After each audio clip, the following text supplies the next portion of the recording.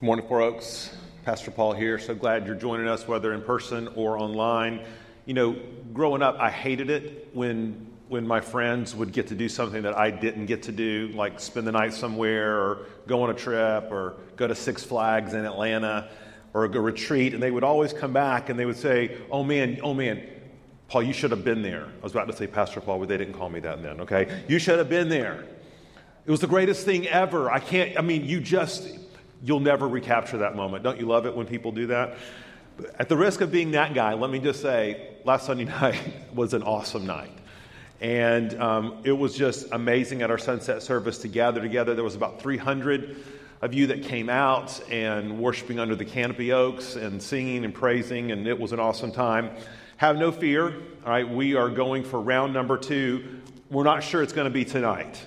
We will send out social media blast, a text early this afternoon to let you know, but just looking at the forecast, we're anticipating it might be difficult because we have to bring everything out and get set up early in the afternoon. But regardless, whether it's tonight or next week, we'd love to have you, 6:30 p.m., bring your own chairs.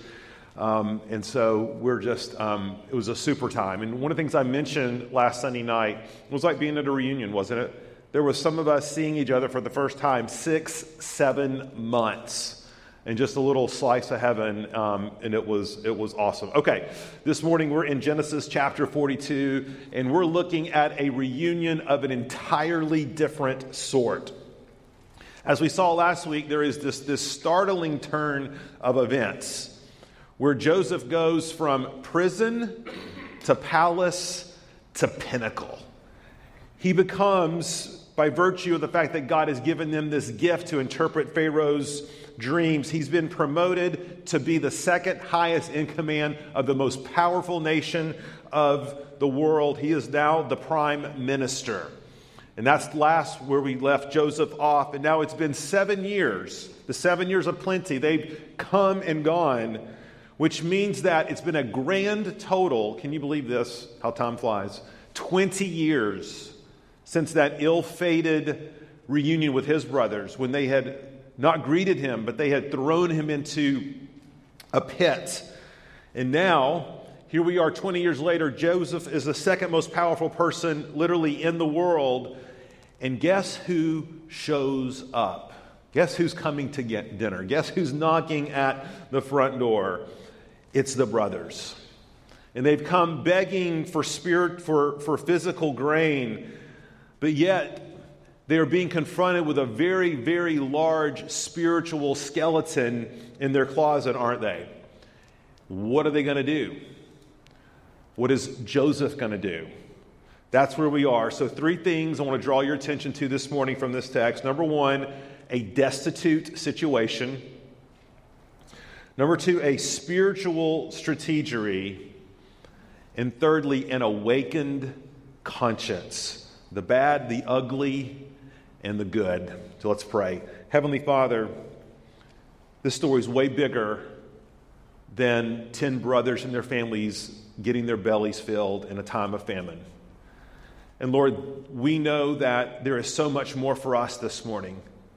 That we do not live by bread alone, but by every word which proceeds from your mouth. And we pray that you would tend our hearts, till our souls, that our souls, our hearts, our minds might find a receptive ground for your word today. And we ask these things in your Son's name, Jesus Christ. Amen. All right, a destitute situation. As we see from these opening verses, verse 5, a famine has swept the land. Just as God had told Joseph had predicted. There's been 7 years of plenty, but now it is 7 years later, and the whole known world is caught up in this famine, which includes Canaan. And of course, Canaan is where Jacob and his family and Joseph's 11 brothers are now residing, and they've been caught up in this mess too. And verse 1 tells us, it tells us much, much more than initially appears. Look at verse 1. It says, Jacob heard that there was grain in Egypt. So there was a famine. Jacob heard there was grain in Egypt. Now this is strange. And the reason it's strange is we have to ask, why is Jacob, of all people, having to point it out and inquire about how they are to be fed? I mean, come on, Jacob is on the road to retirement. He's 100 years old. He's playing shuffleboard and bingo down in the villages, isn't he? And the brothers are the ones who are supposed to be providing for the family. The brothers are carrying this mantle. They're not teenagers or kids anymore. These are grown men with families of their own. But it tells us very tellingly in the verse, they were sitting around looking at each other. Now, here's what is sort of conjured up in my mind when I hear that. Back in the 70s, growing up, every Saturday night, it was either at 6 or 7 p.m. Eastern time, I can't remember, we would sit down as a family and watch, and some of you are old enough to remember this, we would watch Hee Haw, okay? And Hee Haw is what people in East Tennessee did for high society, okay? And so we'd gather around, and one of my very favorite drama sketches in this thing, it was a comedy, of course, all these famous celebrities, country celebrities would come on. You had these 4 guys, Roy Clark was one of them, they would dress like hillbillies in their overalls, and they would each have a jug of moonshine, and of course there was the coonhound laying out in front of their rockers. And they would sing this song, and as soon as I say the words, you'll remember it if you watched it. I'm not going to sing it, but I will afterwards if you want me to.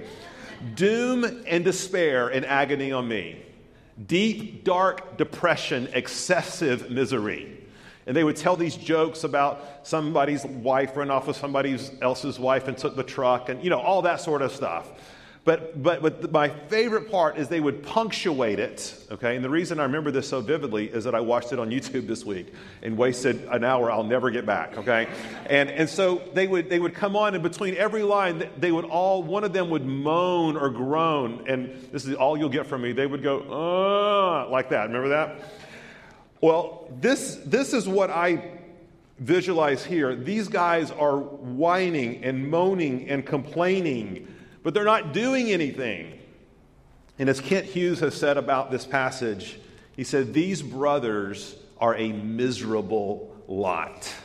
And I think he's exactly right. They are paralyzed, passive, immobilized, and their physical passivity is really a mirror of their spiritual passivity. You see, this is a family weighed down by their choices and the despair of the last 20 years. See, this is what unconfessed and undealt with sin looks like in a family, where it just hangs like a cloak of shame. Remember, just some of the more notorious highlights of this family. Reuben is estranged from his father at this time because he slept with his father's concubine, Bilhah. Remember that Judah has impregnated his daughter-in-law, who was forced to pretend to be a prostitute in order to get him to further the line, because her husband died and he wouldn't give her his next-in-line son. Remember that Simeon and Levi were cold-blooded murderers. Remember that they had taken revenge for their sister's Dinah's defilement, but they had gone way overboard. They had murdered, massacred a whole village of wives and children and men. And let's not forget that they constantly lived under the specter, right, of this dastardly deed that they had committed 20 years ago. And as try as they might, right, to assuage their guilt and stuff it down and act like it didn't happen, they knew in their hearts they had committed a wretched, murderous sin against their brother when they had sold him into slavery. And not only that, they had come back and lied. They had lied to their father about this. And that man's heart was broken, and they didn't do anything to assuage it. And it is now 20 years later. Yes, indeed, they are a wretched family. So Jacob wants them to go find food in Egypt, but he makes it very clear, you're not taking Benjamin. And this tells us more than meets the eye, right? There is no question that Jacob knows the character of these men. These are all their known sins, right? And he doesn't have to put 2 and 2 together to know something doesn't smell right. Parents, you get this vibe, right? There's something that doesn't smell right. Your spidey sense is going off. It's tingling. You may not be able to put your finger on it, but it's like there's a disturbance in the forest. Jacob knew this. And remember, Joseph was his favorite because he was the son of his favorite wife, Rachel. And all that was left was Benjamin. He's like, you're not taking Benjamin. I don't trust you guys further than I can throw you. And his message here is very clear. I don't care what happens to you, right? You're expendable. Go back and carry as much grain. I'm keeping the one I love right here beside me. You see, this wretchedness, this dysfunction has just permeated, sits over the life of this family. And so they head to Egypt, and lo and behold, what do you know? They, quote unquote, run into Joseph, right? Now, two things immediately should spring to mind. One is, come on, Pastor Paul, how in the world did they not recognize their own brother? He recognized them. I mean, they stood out like sore thumbs. They were Semitic men with beards in the middle of an Egyptian society. How come they didn't recognize him? Have you looked lately at your picture from 20 years ago and compared it to now? Okay, men, you are so much worse off than you were then. Women, you've aged with beauty and grace and all those things, but men they've gone right downhill. But Joseph, right? Joseph is a strapping man. Dude's just 37. I mean, he's shaved, right? His head's shaved, his face is shaved. He's got that buff tan. Like he's been living in Egypt, right? He's wearing these robes and rings, and of course they didn't recognize him. But secondly, and I think this is the bigger question, how in the world did they happen to run across Joseph? I did a little research in between the hee-haw sketches this week and found out that Egypt, we think of it as a small place. It's kind of like Massachusetts or something, right? Or Rhode Island. Do you know that Egypt is 1.5 times the size of California? It is a very, very large place. How in the world do they just randomly meet? It reminds me, we took a Four Oaks Israel trip about 4 years ago, and while we were being guided around Jerusalem, this Israeli man came up and found out we were from the United States, and he said, "Oh, United States, I love the United States." And he found something, and he said, "You know, I know someone in Tennessee." That's what he said. "I know someone in Tennessee." And Phil Swartz is like, "Our pastor, he's originally from Tennessee. I know this man." You know how this goes, right? He says, "His name is Jim Suddeth," which is one of my best friends. Okay, it does happen, right? But it does. That's God's providence, right? Clearly God's providence. And Moses is trying to tell us this is no random happenstance thing. This is part of God's sovereign plan to save his people, to put Joseph in this position, to bring his brothers down, to give them food, to propagate the line of promise. But here's something I want you to consider, Four Oaks. Here's something I want you to consider. Why, if that's all that's going on, in other words, save the promised line, save the family, they're about to starve to death, and again, if that's the main thing that's happening here, or the only thing that's happening here, then why the rest of this story? See, Joseph, has he not served his purpose? He's played the role of the GoFundMe anonymous donor, and we all love that guy, right? We love anonymous donor. He could have been played the anonymous donor. There's the brothers. I know they're destitute. They need food. God's made some promises to them. I don't want anything to do with them, but send them back with food, no worse for wear. Send them home with the love offering, right? Why all this cat and mouse? Why all this intrigue? Why is it necessary? The answer is obvious, right? God is never content with just giving his people material life or physical provision. See, God wants to give these brothers spiritual life. And God wants to give you and I, brothers and sisters, spiritual life. For him, just to make financial, physical provision, there is all kinds of unfinished business here, isn't there? There's unfinished business of the heart. And so God has strategically placed Joseph here to do a little spiritual strategery, to by the grace of God, work his grace like yeast into the dough, into the very fabric of their lives. And so let's see how this works. Second point. The reason I say that Joseph's spiritual strategy here is ugly is because on the surface it appears ugly. It feels ugly, does it not? It looks vindictive. Think about, just all the things he's taking them through. Mean Joseph, cruel Joseph.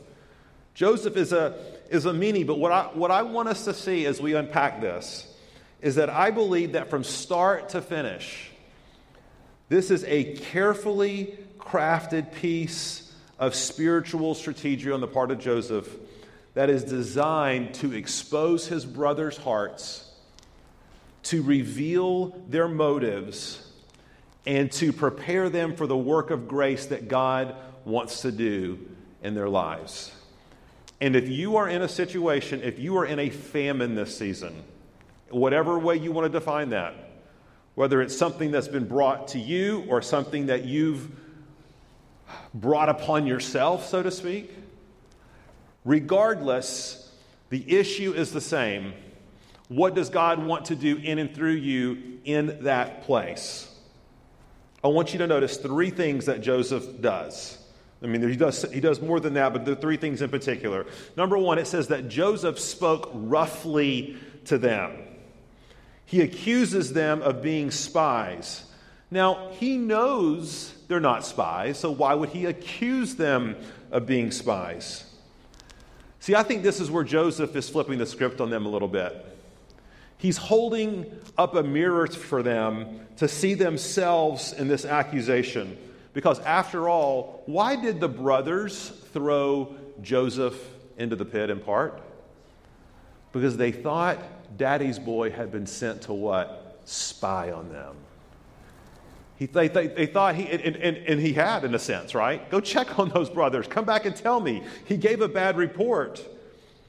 And Joseph is saying, okay, spies, what do you have to say for yourself? The second thing he does is that he presses them with this accusation 3 different times.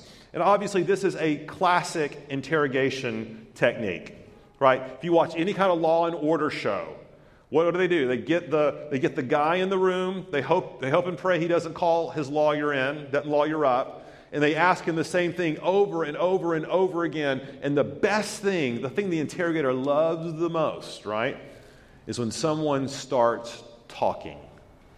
Doesn't really matter what they're saying, just let them talk. Let them talk themselves into a corner. Let them give them enough rope to hang themselves. And so when they tell him, no, we're not spies, we're honest men. This is kind of like, no, I didn't do that evil thing. I did 85 other wicked things, but just not that wicked thing.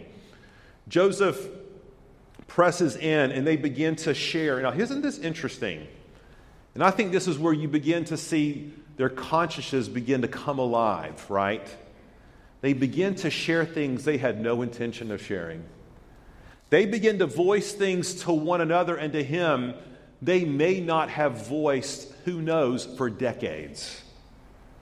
You see, Joseph, part of what's going on here, he knows Benjamin's not there. He wants to know, where are they? Where is Benjamin? How is he? Where's my dad? Is he still alive? And he's getting them talking. They're sharing things. They're opening their hearts. They are revealing pieces of their story. See, that's what you can really tell when the Spirit is working in someone's life, when they just begin to tell their story. They begin to talk about what's going on and where they've been and how they've gotten here, and may not have all the pieces put together, but that the Holy Spirit is kind of the spiritual lubricant that brings their heart and their mind alive. And you're starting to see this with these 10. And they're saying, you know what, we're not just 10 brothers, we're 12. One's back home and one is no more. The third thing that we see, and I think this is particularly powerful on the part of Joseph, is that he gets them in reality to reenact their own betrayal. And he has them thrown into prison for 3 days. Obviously, you know the story. What did the brothers do to Joseph? They threw him in the pit. And now what does Joseph do to them? He throws them, and the word for pit and prison is the same. He throws them into the pit. And you can imagine the things they are saying in those 3 days, right? You can just imagine. They've been accused of high treason. There is only one way this ends. It ends the way of the baker, right? Who had his head separated from him. And they are no doubt, and you can see it in the subsequent discourse that they are having. These guys may be wicked, but they're not dumb. They're putting two and two together. They're saying, come on, this is happening because of us. We see ourselves in this exact situation. God is bringing recompense upon us. And so they're squirming and they're wrestling. And then Joseph comes to them and he has a counter proposal. And again, do you see how this mirrors his own story? Remember when Joseph was in that pit and he was crying for help and escape and salvation, and he thought he was for sure going to die. But then what happened? This turn of events. And you don't know whether to be happy or glad or sad or shocked or whatever. It was like, no, we're not going to kill you. We're just going to sell you as a slave to the people in Egypt.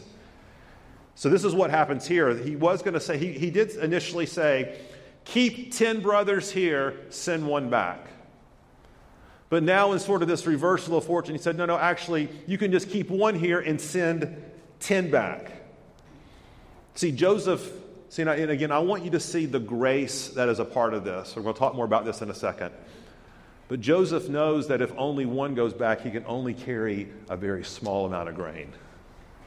But if 10 go back, they can carry all the more to their starving families.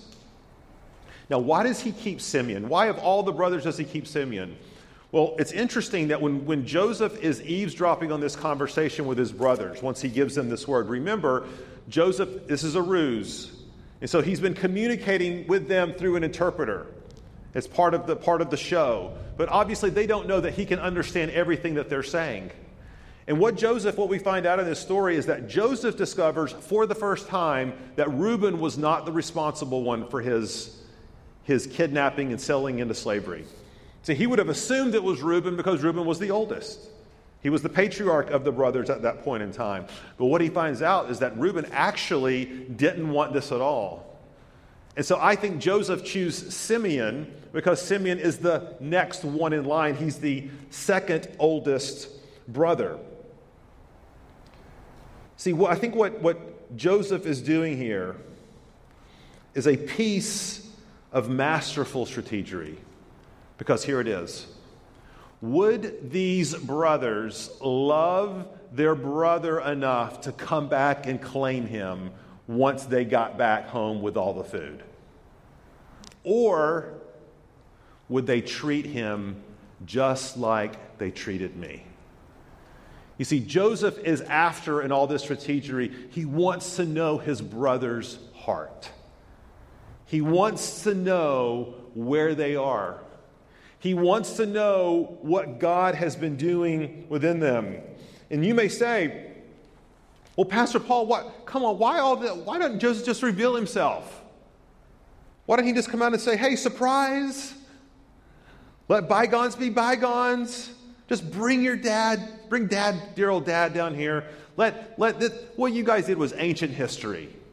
We're just going to just sweep that aside. I've got power now. We all love each other. We're making provision. Why play these games, you may say? It's not a game. It's the grace of God.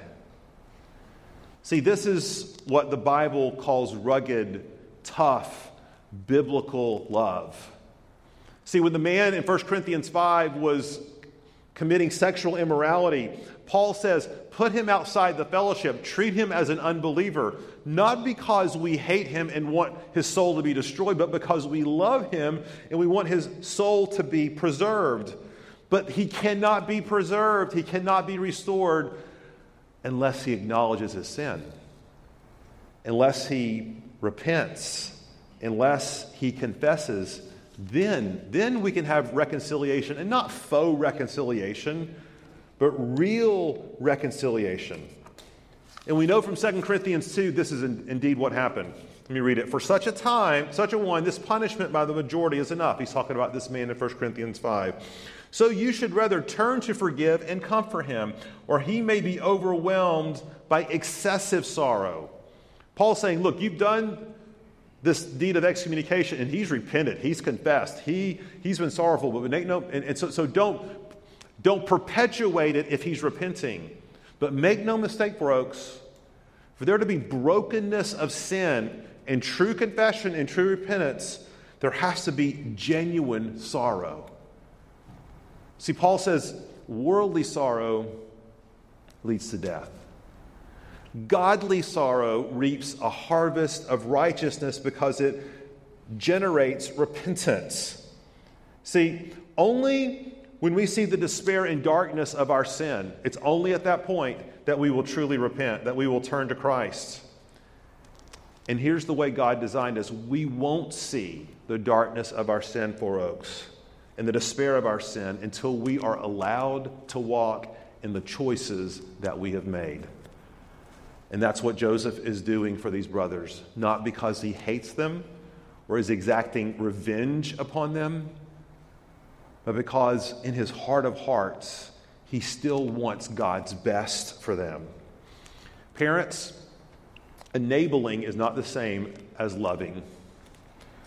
Friends, listening without offering admonition or correction is not the same thing as loving. Spouses, supporting unconditionally, no matter how foolishly or sinfully your spouse is behaving, is not the same thing as loving. For Joseph, just to give them food and a spiritual high five on the way out the door, that's not the same thing as loving. To love someone means to walk alongside of them in a way that helps them to have an awakened conscience. Because apart from an awakened conscience, you and I can never be reconciled to God. Which brings us to our last point.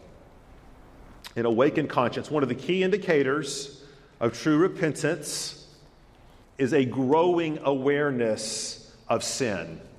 And it sounds counterproductive because, Pastor Paul, guilt makes me feel bad. And when my conscience is bothering me, it's uncomfortable. I feel separated from God. How is this supposed to bring me closer to God? Look at verse 21. I think it's maybe the pivotal verse of this particular section, this in verse 28. But let me read verse 21 first. They're all having this conversation together. And by the way, when sin presses upon you, that's what you do.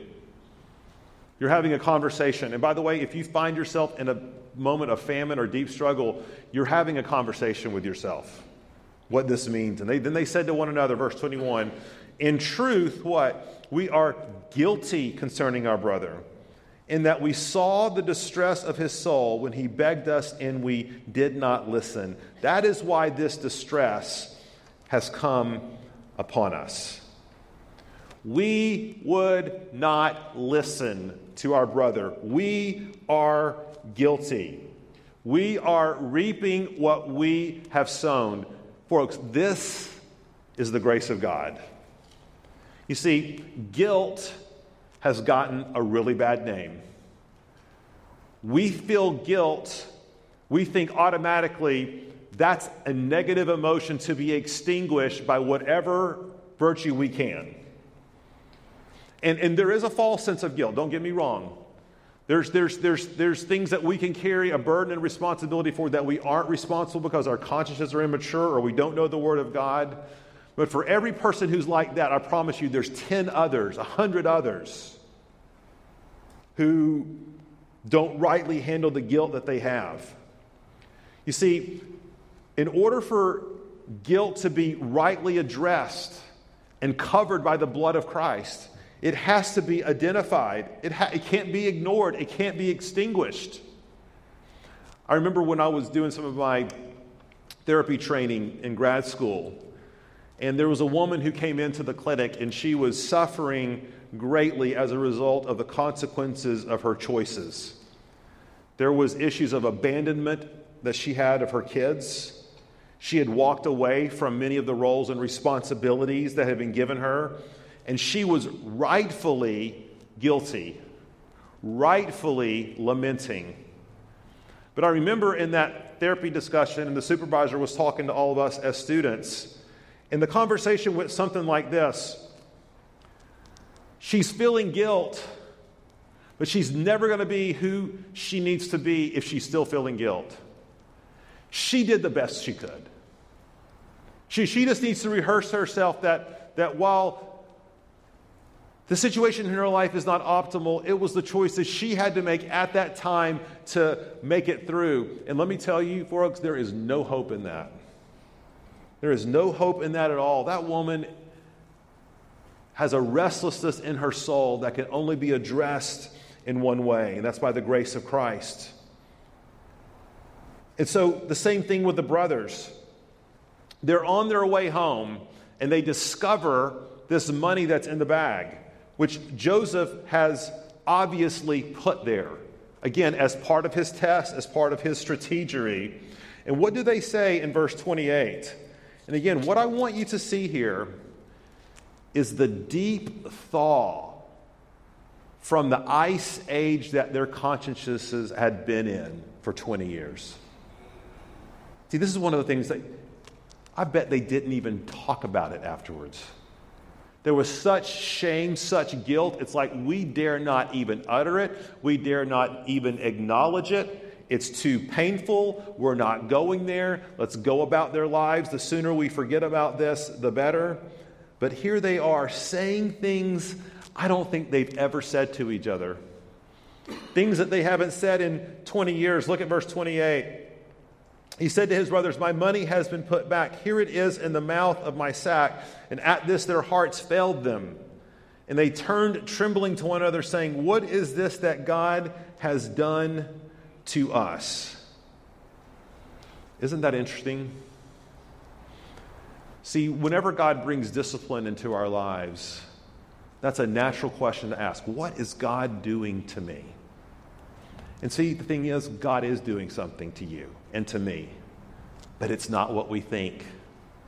You see, this feels bad. This must be bad.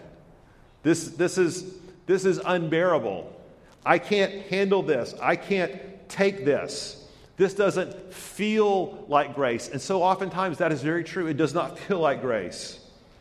But as we're going to see in the life of these brothers, they were more right than they realized. This is something that God has done. This is something that God is bringing to the surface. And through it all, Joseph is overhearing these conversations with them. What does Joseph do?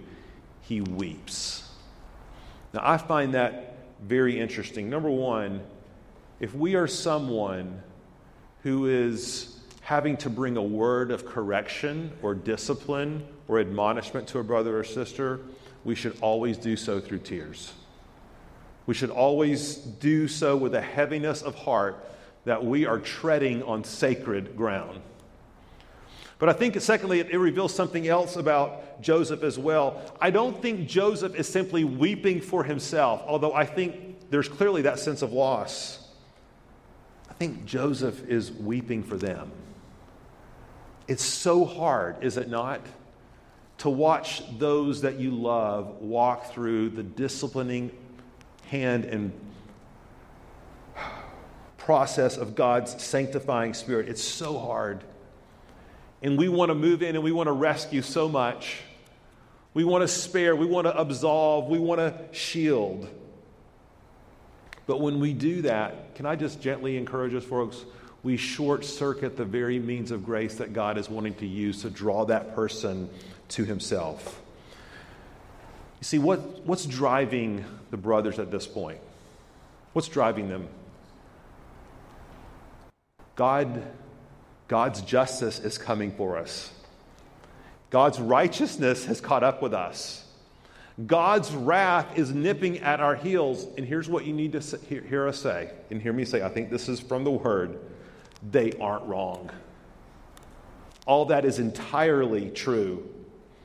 God's wrath is pressing in. His justice is pressing in. And I think when Moses is writing this to the people of Israel, the person they're going to most identify with in this story, and I think the person we're going to most identify with is not Joseph. Who is it? It's the brothers. We're the brothers. That's the whole point. This is what we do. This is who we are. We fear the just retribution of God, but Christian, there is an alternative. And that's the whole point of the gospel. 1 Thessalonians 1:9, you turned to God from idols to serve the living and true God, and to wait for his Son from heaven, whom he has raised from the dead, Jesus, who delivers us from the wrath to come. Whose wrath? God's wrath. And as the brothers feel this pressing in, they think it's the hounds of hell. And if they don't repent, it is. But when they hear the gracious call of their God, it's the hounds of heaven. It's the hounds of God's grace chasing them through the corridors of their maze of death and lostness until he finally corners them and they say, we are the guilty ones. We are that person. We are that man. Yes, we did this thing. And that is called the grace of God. Folks, it's the grace of God in our lives. And what we see here beginning in verse chapter 42, and it's going to unfold itself over these next several weeks, is that this deep winter freeze, it's like the winter in Narnia, right? Always winter, never Christmas. That's what sin feels like. That's what sin is. But yet, it doesn't happen all at once, right? There's not an immediate transition to spring. But what did the kids and the animals begin to say? Oh, there's some snow melting. Oh, look at that flower. Oh, look. And they realize that the slow thaw of winter is giving way to the grace of spring.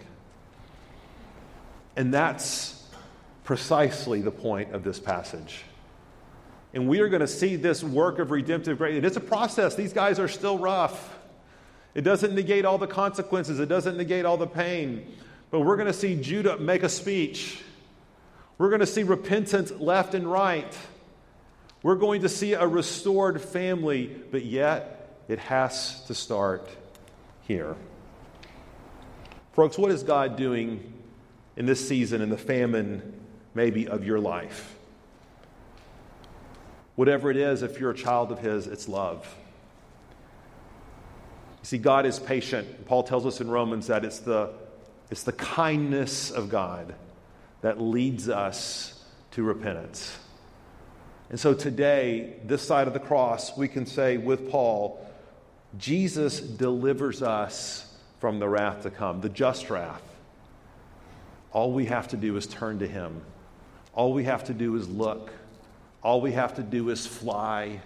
All we have to do is turn and let Jesus heal us from our sins.